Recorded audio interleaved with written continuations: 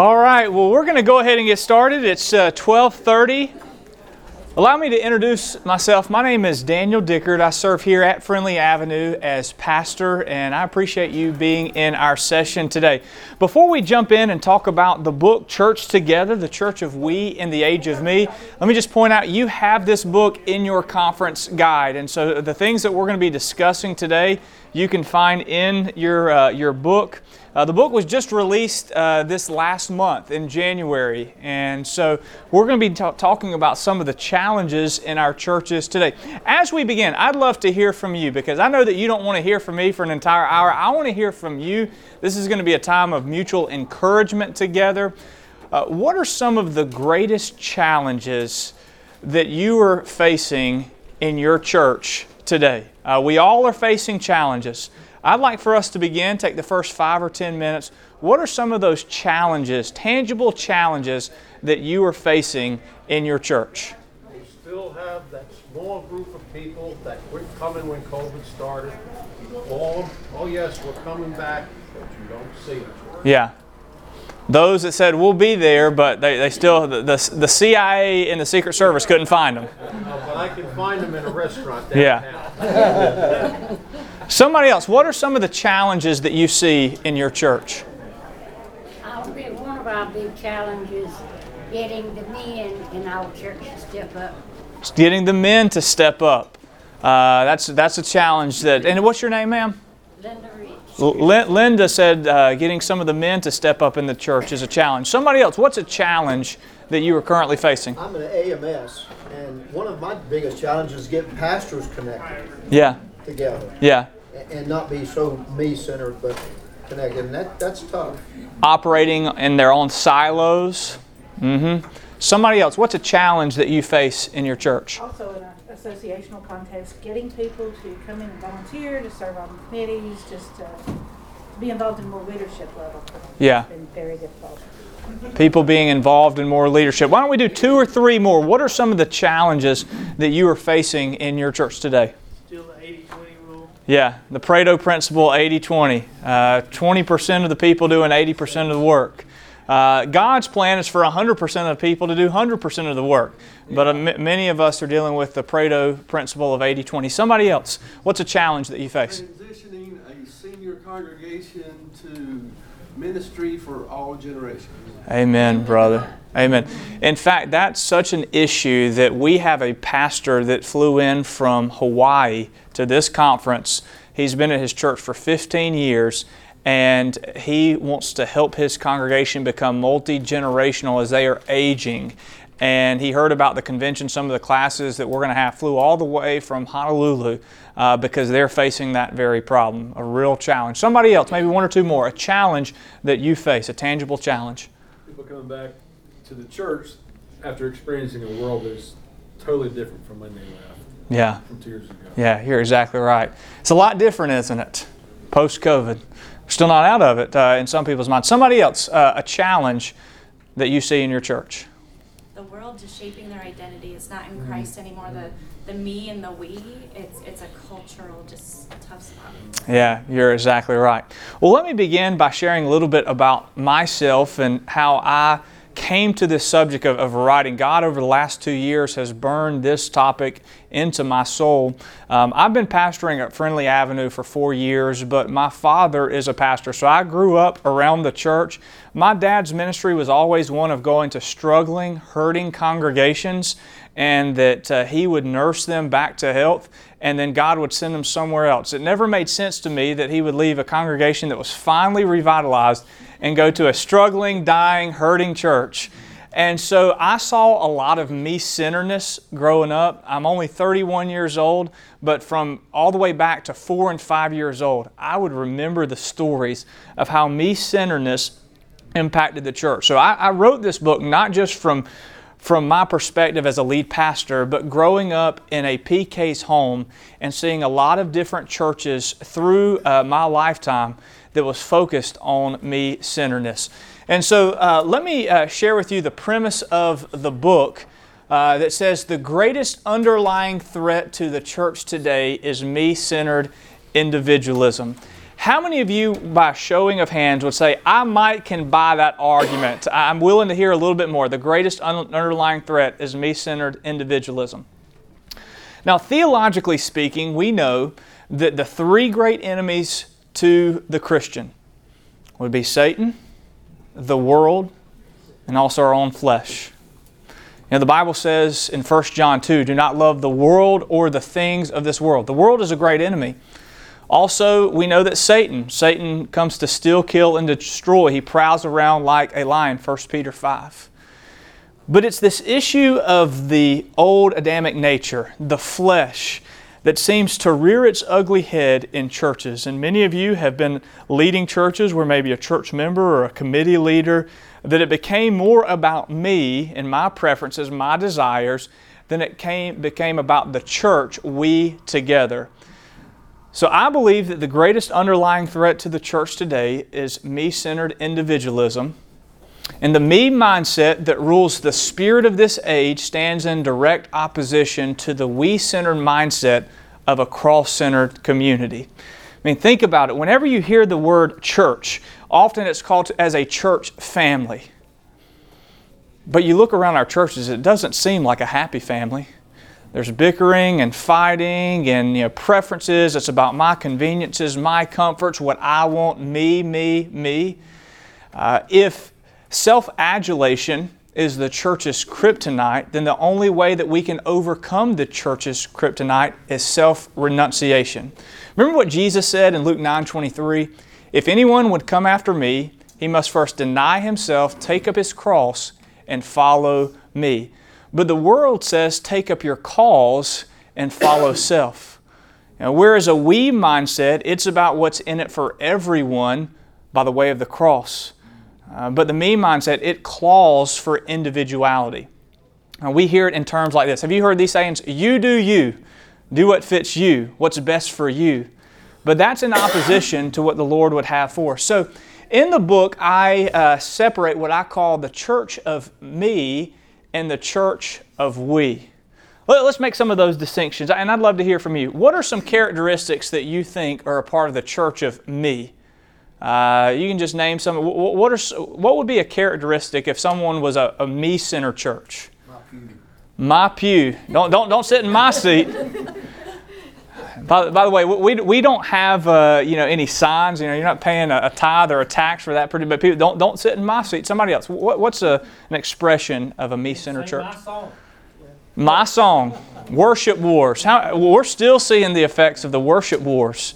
What's on the menu Wednesday night? What's on the menu Wednesday night? It better be fried chicken, mashed potatoes. If not, I'm not there. Somebody else. A me-centered church. I'm not coming if you change the time to Sunday school. Yeah. Because I can't get up that early. Yeah.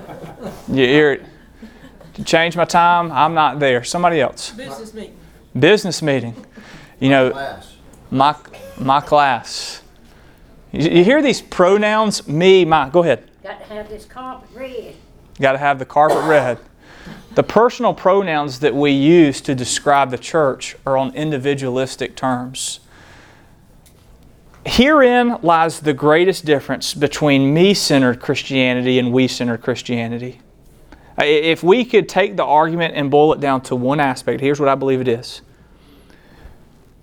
Me-centered Christianity does not deny the cross where Jesus died, but it denies the cross where you too must die. Me-centered Christianity, her preachers will preach about the cross of Christ, the blood of Jesus. It'll preach the cross where Jesus died, but rarely will you hear the message of the cross where you too must die. We see, one of the gospels preached in the me-centered church is the health, wealth, and prosperity, where they take God's blessings and no longer is about God's fame, it's about personal gain. And so in the book, I take about 4 or 5 pages to juxtapose the difference between a we-centered church and a me-centered church.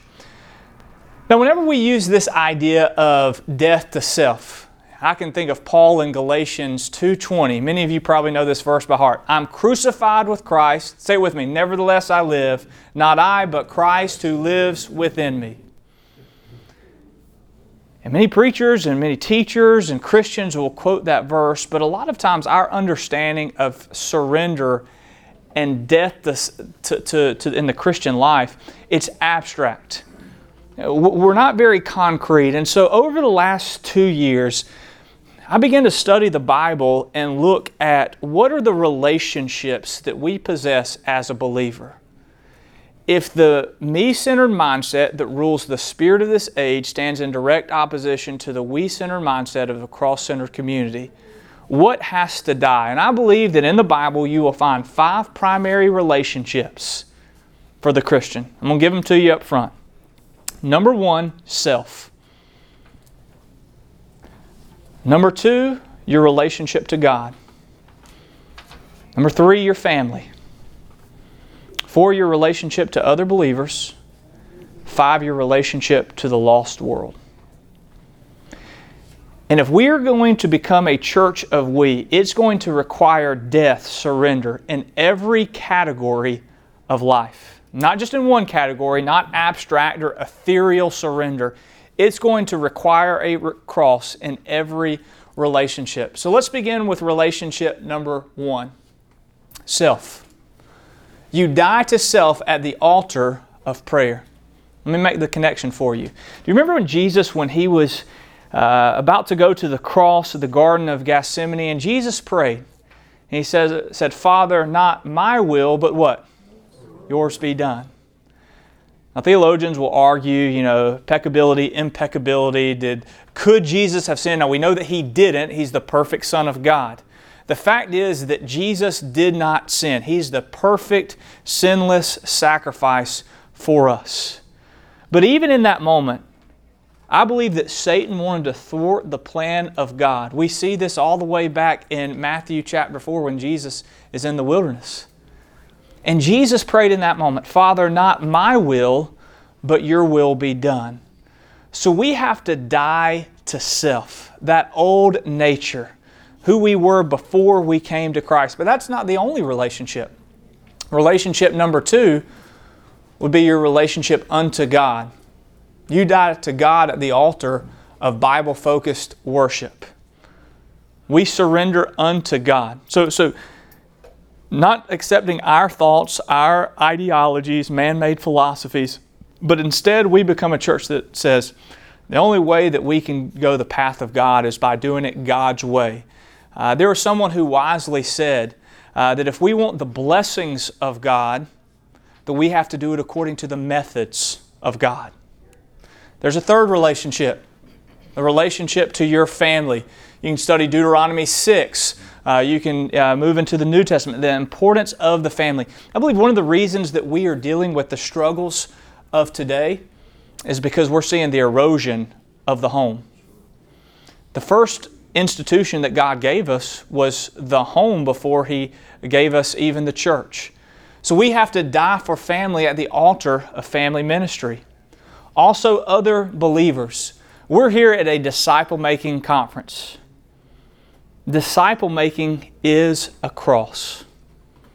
Disciple-making is an act of death to easy believism and casual Christianity.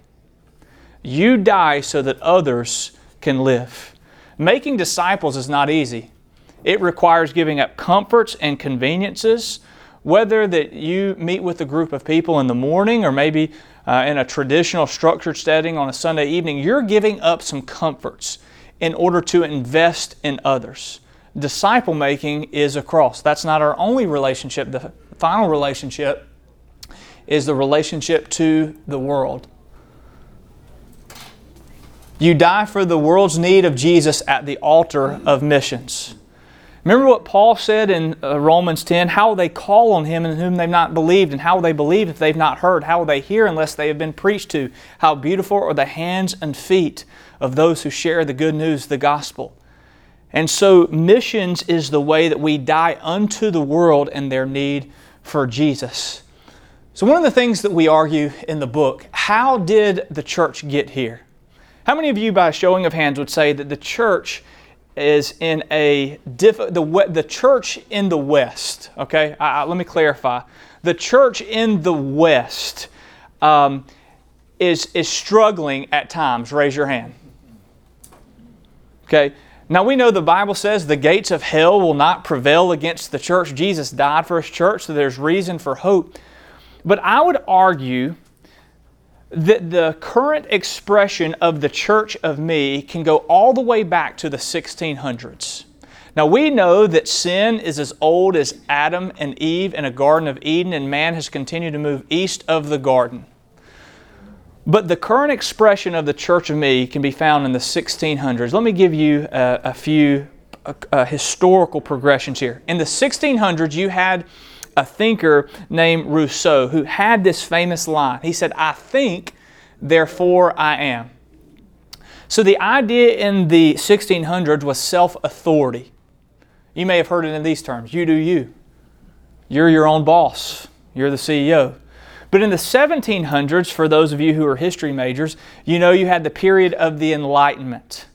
The key word in the Enlightenment was self-expression. And the opposite of self-expression is self-rejection. So anything that said death to self in the Enlightenment, well, that's the opposite of the Enlightenment. The Enlightenment is all about you finding you. Sounds kind of similar, doesn't it, to what we hear in our culture today?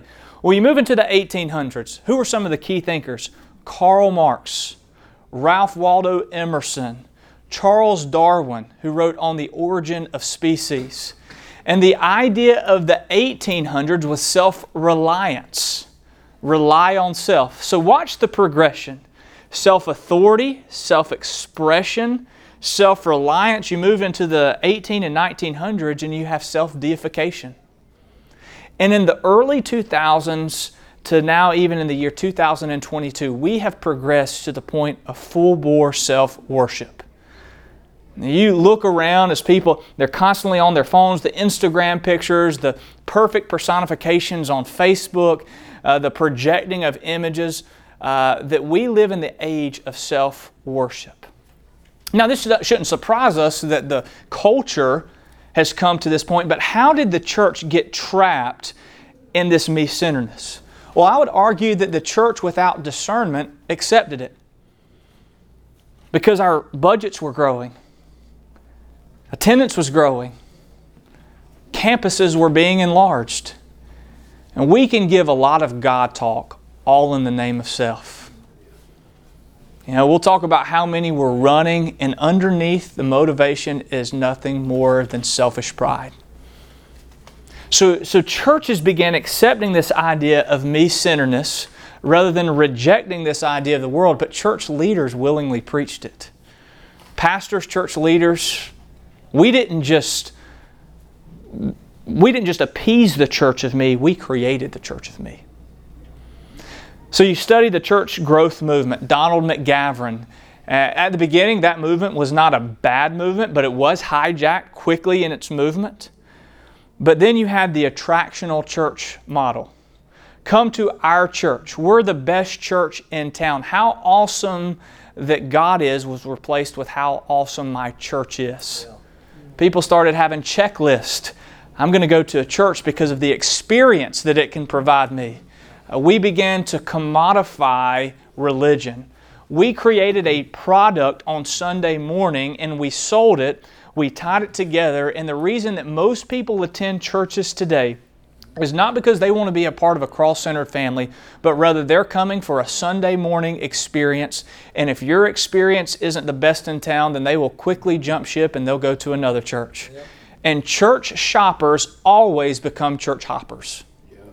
Let me say that church shoppers always become church hoppers. People began to talk about the church the way that we talk about buying a car or buying a pair of jeans. Has to meet my checklist, my preferences. We've got to check all the boxes. And so you had this attractional movement that then created the seeker-sensitive movement. Now, many of us would not call ourselves seeker-sensitive churches, but this idea of we're going to create something on Sunday morning that everybody's going to want to come to. If you study the movement, Bill Hybels, that Willow Creek, he said, he saw what Billy Graham was doing in the Crusades, and he said, I want to reproduce that every Sunday morning. In Willow Creek, by their own expression, they've said that our model failed. But, we as Baptists, we are quick to copy and steal another church's model. And so many churches jumped onto this seeker-sensitive movement. But the underlying premise, I would argue, was me-centeredness. What can our church get out of it? Dollars and figures began to be the underlying premise and goal of the movement. So church leaders willingly preached it. So I believe that there are three rotten fruits of individualism. So let me switch metaphors from a fork-in-the-road moment. I say at the very beginning of the book, the church stands at a crossroad. We find ourselves at the intersection of me and we. That being said, there are three rotten fruits to individualism related to the church: consumerism, pragmatism, and the extremes of legalism and liberalism. Let me go through the first one. Consumerism is this idea that the church is a product to consume, that church members become customers. I grew up playing golf. I was on the golf team, and so I would come into the country club, into the golf shop, and one thing that those employees of a golf shop, country club, you're never to upset the church members. You're to do whatever it takes to appease the church member or the country club member, because you don't want to lose them.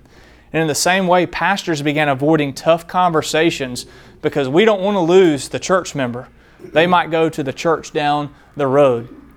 Pragmatism. Consumerism fuels pragmatism. Pragmatism operates off of the gas of consumerism. So I define pragmatism: if it works, then work it. And we started to create a self-help formula. Church became a machine that if you do X, Y, and Z, you'll grow a church. Auxano, our church went through Auxano, and they say that the lower room, maybe you've heard this mentality, if you have the right programs, the right people, the right personalities, in the right place, it's a guaranteed formula, some churches will tell you, to grow. Where's the Holy Spirit in all this? Where is the Lord? Could you make disciples in another country if you didn't have gimmicks, gazmos, and gifts? Could you make disciples who make disciples? Our understanding of Christianity is so Western, and it's flesh to the core. The extremes of legalism and liberalism. Legalism turns preferences into a priority. Liberalism turns a priority into a preference. But both are based on individualism and me-centeredness. So if we're going to be a disciple-making church, and we're going to have disciple-making churches, I believe there are some impediments that we have to overcome. It's one thing to say we're going to be a disciple-making church. We're going to be about evangelism, soul winning. We're going to invite people to Jesus and then invest in them. I've heard Robbie Gowdy use those two words. We're going to invite and invest. And that's true, but there are some barriers that are keeping some churches from moving from the church of me to the church of we. So let's deal with some of these. How do you spot consumerism in your church? When the worship service becomes a performative stage. Someone that's talented, gifted. We've turned the worship service into a stage and a performance rather than an altar of obedience. One way that you can know if your church has fallen trapped to the spirit of consumerism, if the worship service becomes a performative stage. The Sunday worship experience. Does it strike you odd that we describe the worship service as an experience? The worship service is a gathering of believers, equipping the saints for the work of the ministry. It's not a place where we're to show off our greatest talents so that those who are seekers will want to come back to our church. This has prohibited and kept us from personal evangelism. Well, it's another way that you can tell that your church has fallen trapped to consumerism. Members are turned into customers. We're unwilling to have hard conversations. For those of us who are pastors, and by the way, I love what Dave said, that every person is a pastor with a parish looking to be commissioned. We all have shepherding duties, even if you're not in the office of pastor. And yet we've been unwilling to have those tough conversations because of the priority of the customer. How about this one? Other churches are seen as competitors. We're all on the same team. We're on mission together. Earlier I mentioned Charles Darwin on the origin of species. Darwinism may be rejected, biblically speaking, in churches, but the attitude of the survival of the fittest is still around. Self-preservation. What we can do, and we are smart enough not to say it, but the Spirit is there. We feel like we have to out-wrestle the church down the road, that if they offer coffee, we're offering Starbucks lattes on Sunday morning. If they have, if you have a good children, or they have a good children's ministry, you're going to create a Disney church so that families will come to your church. And we begin to see ourselves as competitors rather than being on the same team. What's another way you can spot consumerism? Pastors become CEOs and celebrities. There's no CEO or celebrity mentality for a pastor. A pastor is a shepherd. Humility. Right now we're going through the Beatitudes of the Lord Jesus here on Sunday morning at Friendly Avenue. It's interesting because when Jesus starts the Sermon on the Mount, I've always assumed that He's speaking to a large group of people. And I think later in the Sermon on the Mount that He does. But at the very beginning, Jesus is speaking to a small group, His disciples. What does He tell them? Blessed are the poor in spirit, for the kingdom of heaven is theirs. Blessed are those who mourn, for they will be comforted. Blessed are the meek, for they shall inherit the earth. Blessed are those who hunger and thirst after righteousness, they will be filled. Blessed are the merciful, they will be shown mercy. Blessed are the pure in heart, for they will see God. Blessed are the peacemakers, for they will be called children of God. The attitude of a pastor is not one of celebrity status. It's not branding or how I can become famous all in the name of God. If anything, a pastor should be humble, gentle, kind, evidence of the fruit of the Spirit. But consumerism, pastors become celebrities and CEOs. What's another way that we can tell consumerism? Evangelism is reduced to marketing. I was talking to Dr. Robinson from Southeastern. We were talking about church planning. I'm all into church planning. In fact, here at Friendly Avenue, our pastor of house church planning, Steve King, and his wife Paula are here with us. We've just started a new role, pastor of international church planning. We believe in church planning. But I would go so far to say that much of the church planning that we see today is nothing more than branding. We slap a new logo on a storefront, all in the name of consumerism. And it doesn't start with evangelism. Right. Church planning that doesn't start with evangelism is not church planning. That's consumerism cloaked in marketing. Yes. So evangelism is reduced to marketing. Another way you can know that consumerism has impacted. Programs are more important than people. Now, I believe in programs, but programs supplement the ministry. Programs aren't the ministry. People are our ministry. We've been called to the ministry of people. And it always hurts my heart to see a volunteer, that they're quick to show up and volunteer for a program, but could it be that they're wanting to keep people at arm's distance rather than shepherding and coming close to help someone that's hurting in life? You can show up on a Wednesday evening and be a volunteer for an hour in a program and never have discipleship that hurts, discipleship where you are bearing one another's burdens. Another example, church planning looks like franchising. There's a great book that's been written by Thomas White and John Mark Yates called McFranchising McChurch. It was written around 10 years ago, but McDonald's looked to recreate across the world with their franchises. We do the same thing in church planning. What's another way? Numbers are the primary measure of success.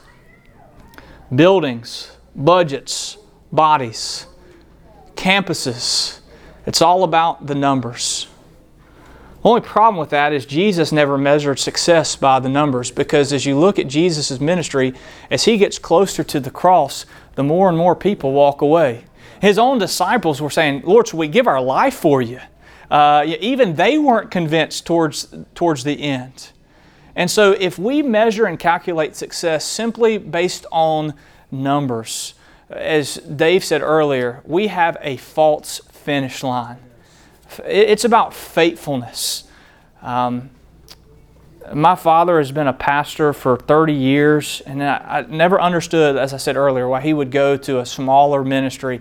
As a young boy that was not growing at that point spiritually, it didn't make sense. But that's how the kingdom of God works, that we sow in, that not always do we see the tangible results. If you are pastoring, ministering faithfully in your congregation, maybe the church down the road has more people come to it, but you are a success in the eyes of God.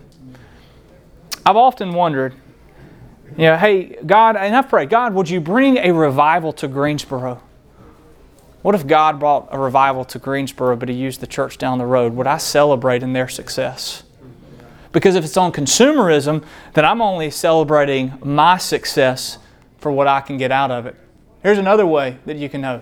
The gathered church is replaced by the virtual church. Has anybody experienced this during COVID? That we can sit on our couch and turn online church on. And by the way, there's no such thing as online church.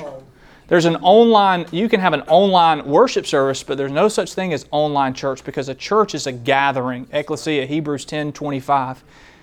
In the hamster wheel of success, it becomes so difficult because there's always going to be a better preacher than you. There's always going to be someone that can offer a better music experience than you. And so we become frustrated because we're not able to do what they're able to do, and we get trapped into the church of me rather than understanding it's about we. In fact, I would go so far to say that online avatars will not be there for you when you're on your deathbed, but a pastor who has loved you and cared for you will. And so, hey, during emergency situations, can we be thankful for, live streaming? Certainly. But does it replace the gathering of the church together? Absolutely not. So that's just consumerism. Y'all ready to keep going? All right, so pragmatism. And again, I said that consumerism fuels pragmatism. There's minimal reliance on the Holy Spirit. We know more about Jesus, who ministered for 33 years, than we know about the Holy Spirit, who has been with us for the last 2,000. From the church tradition that I come from, we don't talk about the Holy Spirit. That's ecclesiologically taboo. If we talk about the Holy Spirit, put your seatbelt on, and maybe it was because of some of the abuses that took place in maybe some charismatic circles. But if you can produce a product on your own without the reliance of the Holy Spirit, it's not Christian ministry. It's pragmatism. If your success is based on a man-made formula, I can assure you it's not from the Holy Spirit. So there's minimal reliance on the Holy Spirit. Prayer is ignored. Prayer is when our need for God gets a voice. If you have the formula of success, you don't need prayer. You've cut out the Holy Spirit and you've cut out God. When was the last time that something happened in our churches that only could be explained by a move of God?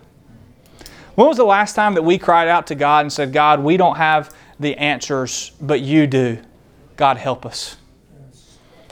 How else do we know that pragmatism, church growth, becomes a formula? If you minister to the kids, you'll get the families.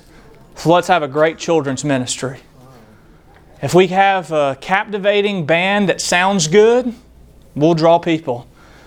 We've got to have a creative preacher, someone that can give great sermons. If we have a good kids ministry, worship band, and a good preacher, we'll be successful. Where's the Lord in all that? Yes. The Lord may have not equipped you to be the next Charles Spurgeon, Alexander McLaren, Martin Lloyd-Jones, but He's equipped you to be you, and He's called you. In ministry, the call to ministry is unto God and unto His service. It's not into being successful in the world's eyes. Your call, the call that God has placed on your life, is a call to Him and to His service. preaching morphs into a self-help guide. It's interesting because rarely do you hear sermons on hell today, on the coming judgment. And listen, we should be winsome, tactful in the way that we share deep spiritual truths. God has not given us a license to be a jerk, but we're also to share the truth and share the truth honestly. And so preaching became a self-help guide, self-help guru, visionary leaders. The pulpit turned from a place where we teach and preach the Bible, the exposition and exegesis of God's Word, to simply a place where we have the latest formulas for success, psychological preaching. And it's interesting because as you study, the liberalism movement, Henry Ward Beecher, you can go back to others. The moment that you accept self-psychology as the goal of preaching rather than the cross of Jesus Christ, you've moved into either the extreme of legalism and liberalism. What's another way?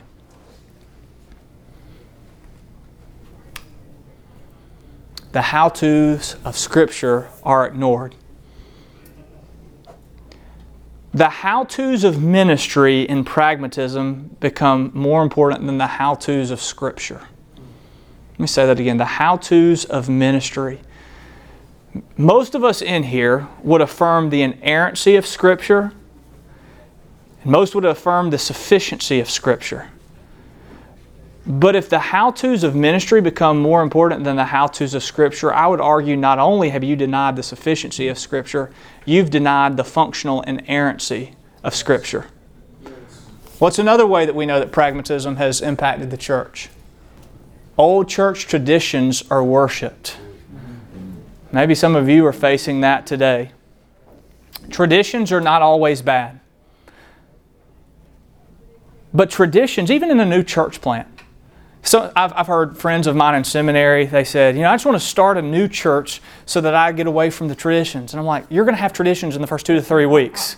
Whether that you're in an established church or you're in a church plant, you're going to have traditions. But we must prioritize the mission over the preferences of traditions. And we have to lovingly walk our people, teach them biblically, educate them. But the priority cannot be traditions that we've always done it that way. Well, if Scripture says that there's a better way to do it, we've got to operate according to the how-tos of Scripture rather than traditions. What's another way? The cheapening of discipleship. Bonhoeffer said, if Christ bids a man, He bids him to come and die. When it's all about a man-made formula, discipleship is cheapened. You have the results. What's another one? Pastoral success is based on results. And this is crippling to the pastor, to the church leader. I could say even in my 4 years here, because God's been burning this message in my heart for the last 2 years. But someone who was right out of seminary, fleshly ambition, can be one of the greatest detriments to God using you and God using me in ministry. We feel like we have something to prove. We have to be successful in the eyes of our congregants and the eyes of those that we're friends with. But who determines success? Because if it's based on budgets, campuses, if it's based on attendees, we have the wrong measuring stick. Churches copy each other's methods. There are many of you in here that you would say sermon plagiarism is a sin. But can I tell you that ministry plagiarism is also? Because if you are taking what another church is doing down the road and that you're saying we're going to do that here and we're going to be successful, where's the Holy Spirit? Where's the guidance of God in all of that? How about legalism? The improper use of law and grace. I would encourage you to read this section in the book, but I think that fundamentally we have a misunderstanding of law and grace. We can't separate the two, but a lot of churches seem to focus on the law rather than on the grace. You can't separate them, but this is another example of me-centeredness. Correct theology without correct tone. Now let me stop right here and say this. I think it was Dr. Aiken at Southeastern who said, what we say say is more important than how we say it, but how we say it has never been more important. And so theology, listen, we're not going to compromise on the Scriptures, but you can functionally be a legalist and be correct in truth, but not full of grace. Jesus was full of grace and truth, John 1:14. Man-made results or man-made rules become divine. We begin to place our standards, and we're the arbiter of sanctification rather than Scripture. Godliness becomes a comparative competition. You seen that before? We think that it's godliness, but really we're comparing ourselves to someone else, and it traps us in legalism. External focus without internal change. No rest. When you get trapped in me-centeredness, individuality, there's no time for rest because you've got to keep up with the Joneses, the church down the road, what they're doing. You've got to keep up with them. And there's no rest for your soul. We hear of ministry burnout. Many of you may have heard the name John Bassanio. Raise your hand if you've heard that name ever before. He was the former pastor of First Baptist Houston. When he started college, Bible college, there were 40 people in his class. And he heard a professor say that by the end of your ministry, 90% will fall out of ministry. They'll either burn out, they'll have a moral fallout, they will not be in ministry. And so he that day wrote the names of 40 people in his class. When he finished the ministry, he and one other were left standing. When we're comparing ourselves down the church to the church down the road, there's no rest for the soul. What about liberalism? How can we spot liberalism within the church? The Bible is a good book, but not a perfect one. We have to believe that the Bible is the inspired, authoritative, inerrant, sufficient Word of God. We're not smart enough to be able to lead people closer to God. We need God's Spirit who will guide us, and we've got to do it according to God's way. What's another sign? Miracles are a myth. Do you believe in the God of miracles? There are a lot of folks who affirm... Have you heard this? Just follow the science.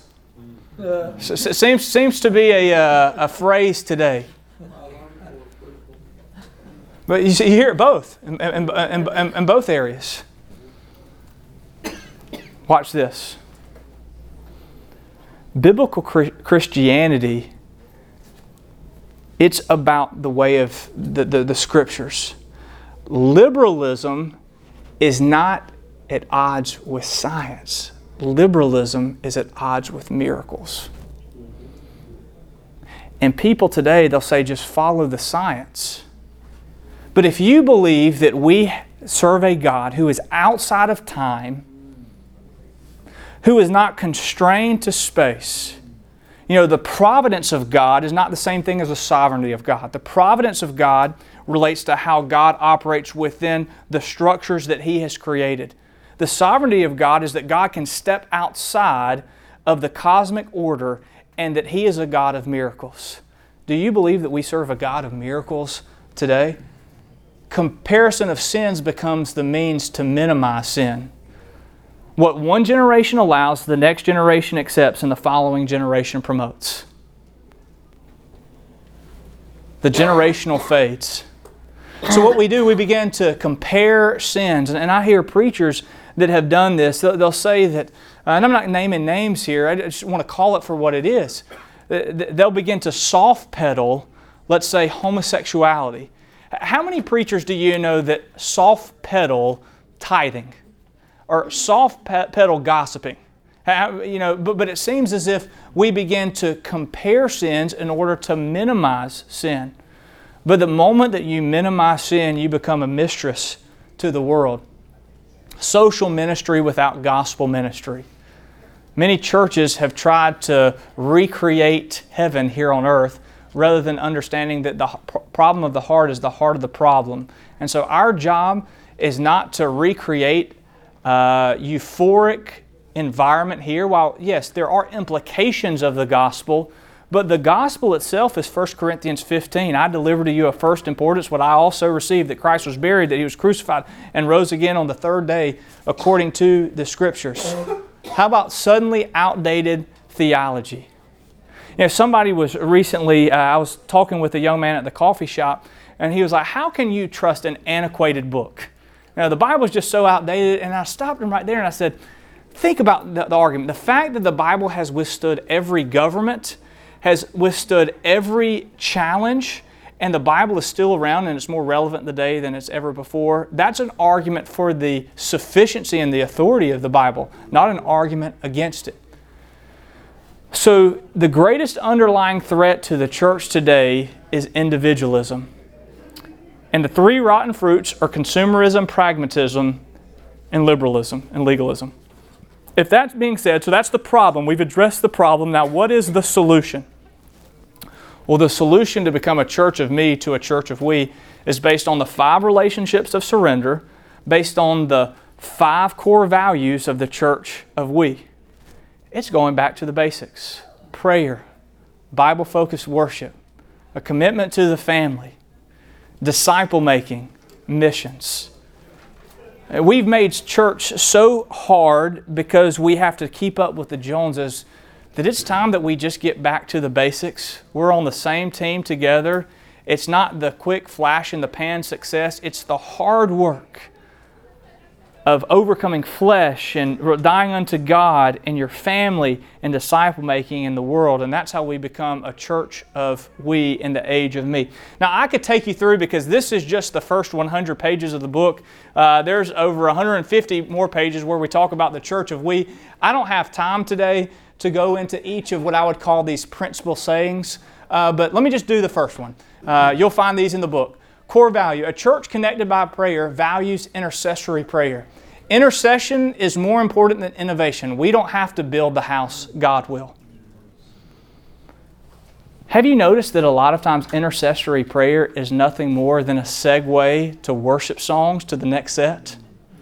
When was the last time that we just cried out to God in corporate prayer, asking God to bless and to send revival? I'm tired of hearing about the revivals. I want to experience revival. You know, the Great Awakenings, I think of the business revival of 1857 and 1858. I don't want to read about these revivals. I want to experience revival. But it begins by prayer. Prayer moves the hand that moves the world, as one Puritan said. And so I'd like to take, we only have about, I believe, 10 more minutes. What times does this session end? Somebody in your book. I know one's a little bit shorter than the other. Is it 1:30? Okay. Next one starts. So we've got 10 minutes. Rather than going into the values of the Church of We, you can read that if you're still interested in the book. But what questions might you have? Let's take 10 minutes or so to dialogue together, to encourage and equip one another. Let me begin with this. What ministered to you today? What resonated with you when we talked about the Church of Me and some of those rotten fruits of individuality? What stood out to you? On Caleb not too long ago, maybe a couple weeks, they were talking about a church in Colorado, I believe, that has gone completely virtual. Yeah. Selling their properties and all that. And in that, but where is the gathering together, empty avatars?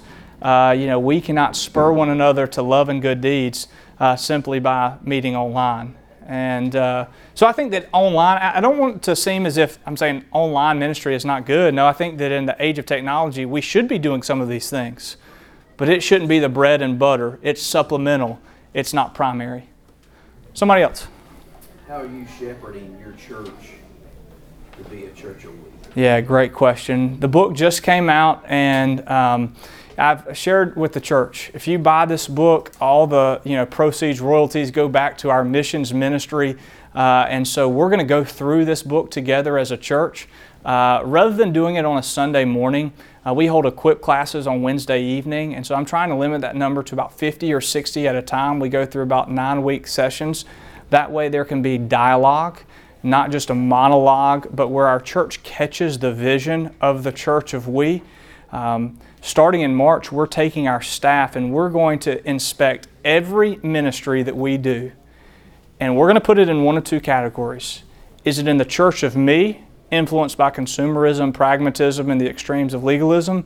Or is this in the church of we? You know, you've probably heard the old business principle. You cannot expect what you do not inspect. We're going to inspect every ministry here at Friendly Avenue that has fallen trap to consumerism and pragmatism so that our church can truly become a church of we. So we are in process. I believe God burned this message in my heart really over the last 2 years. And so, you know, the church just got their copies on Sunday. So now it's time to shepherd our folks through this to help them see. It's interesting. We have one of the godliest saints, I believe, in all the world, a 91-year-old outreach director here. And she does it as a volunteer. And 93 now, 93. And you may see her around here. Her name's Doris Henderson. And Doris, after she read the book's dedicated to her. And she, you know, there would be a few folks complaining about this minor issue or that. And she said, you know, I never saw some of these things. But now as soon as and it doesn't happen often, but as she'll hear complaints, she'll say, you need to go read the book. That's Church of Me. And so, we're in a season now trying to shepherd our staff and our folks through seeing the pitfalls of the Church of Me to become a church of we. When you were talking about church growth, Pastor, and as best I can tell, there's not a single verse in the Bible that even hints we ought to grow a church. Yeah. So that's totally man-made. Yeah. And I've been so greatly convicted recently reading the Bible. I've been prone to describe churches as big or small, but there's no big or small church in the Bible. There's Church of Jerusalem and Church of Meeting. It's just a church. Yeah. For those who were at the Southern Baptist Convention this past year, Josh Revis, a good friend of mine, in fact, he writes a reflection in the back of the book. And Josh said, when nominating Matt Hensley for Pastors Conference president, he said there aren't big churches and big pastors, there are churches and pastors. That's right. We're all on the same team. I like what you said about how awesome is my church versus instead how awesome is God. Yeah. And we've got to become a community of churches that work together for one purpose, and that's to bring glory to Him. Yeah. And lead others to Him. Instead of, hey, glamorizing our own church, which I see that a lot, it happens. And we all are prone to that trap. You know what was enlightening and piercing, revealing, was your statement that me-centered gospel, me-centered church does not deny the cross on which Jesus died, but does reject the cross on which I must die. Yeah. The second aspect of the cross, the crucified life. There's a book that was written by a missionary to Mexico, F.J. Hugel. One of the best books that I've read on this subject. Ellie Maxwell has written a good book on the crucified life. It's that second aspect of the cross where you too must die. I think one of the biggest things in here is pastors, as CEOs. I think one of the worst things we can do is call a pastor. I think they should be called their name. I think when we do that, we put up walls and elevate them to maybe we're not supposed to be. It just kind of takes all. Yeah, and I think that there's. Do you resonate with that at all? I do. I think that there can be balance. There are some folks in our church that, without me saying, they have respect for the office of the pastor, and I'm not going to correct them. But I'm not going to ask our staff, Dr. Dickard. No, that's just, I put my jeans on one leg at a time like everybody else, and we're shepherds. We're not on a pedestal. And so I don't want to correct someone if they're doing it out of respect to the Lord of the office of the pastorate. But at the same time, I think that, we can include some selfish reasons maybe for trying to include titles. God's not impressed by titles. Anybody else? I think one thing I would share just from my experience in Brevard, I got to be a little careful how I say this, but attractional-based churches that didn't collapse, we think about the damage that being a me-centered church does to the church, but the folks that are a part of that and then that goes away, it's been heartbreaking to watch how they don't know how to land. They don't know how to find a good church. It's just discipling them and working with them and getting them through the consumer back to just being a part of a church family. That's a good word. And it's just gut wrenching to see that they're losing years because they're Christians, and some of the best years because it's the younger generation.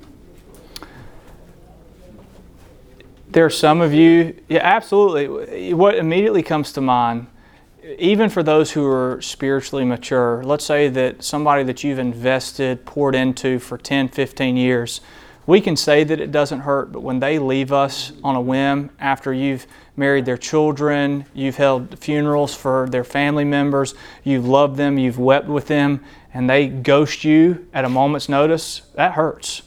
That hurts. And what hurts for me as a pastor is I came back to this town, to a church that was a very liberal, left in this evangelical, First Baptist, which everybody's kind of having a heart attack that it's an evangelical conservative, but getting that group to land. It isn't my group that left, it's the ones that are just, the attendance in that town had dropped in Baptist churches by 1,000 in a 2-year period. Yeah. And they will land because what they're looking for isn't there anymore. And if this book can be a resource after you read it to some of your church members, some of your leadership, if you would contact me, I can get 50% off, sometimes even 65% off, and I'll send it to you at the cost of publication. I'm not looking to make anything out of this. I believe that the Lord has burned the message in my heart. So if it can be of value to you and your church, some of your leadership, I'll send it to you at the cost of what the publishers, the lowest cost that I can get out of it, if it can be of help to you. Any other thoughts? We've got a couple more minutes, then we'll be dismissed. I think it also takes, it looks into us as well, not as leaders, but also as a body, to take a look at ourselves. Are we doing these types of things? Are we focusing on, what I please, what I want, and out of service or people, or, is this focused on me? I think it goes for all of us. Is this, am I me-centered or is it God-centered? Yeah. But I think it goes for all of us, to take a deep look at ourselves. Yeah, you're exactly right. The church of I will not die, but the church of we will. Steve, were you going to say something? Yeah, the church of me consumes and looks inward. Everything they do is about what makes them feel happy where they are within the walls.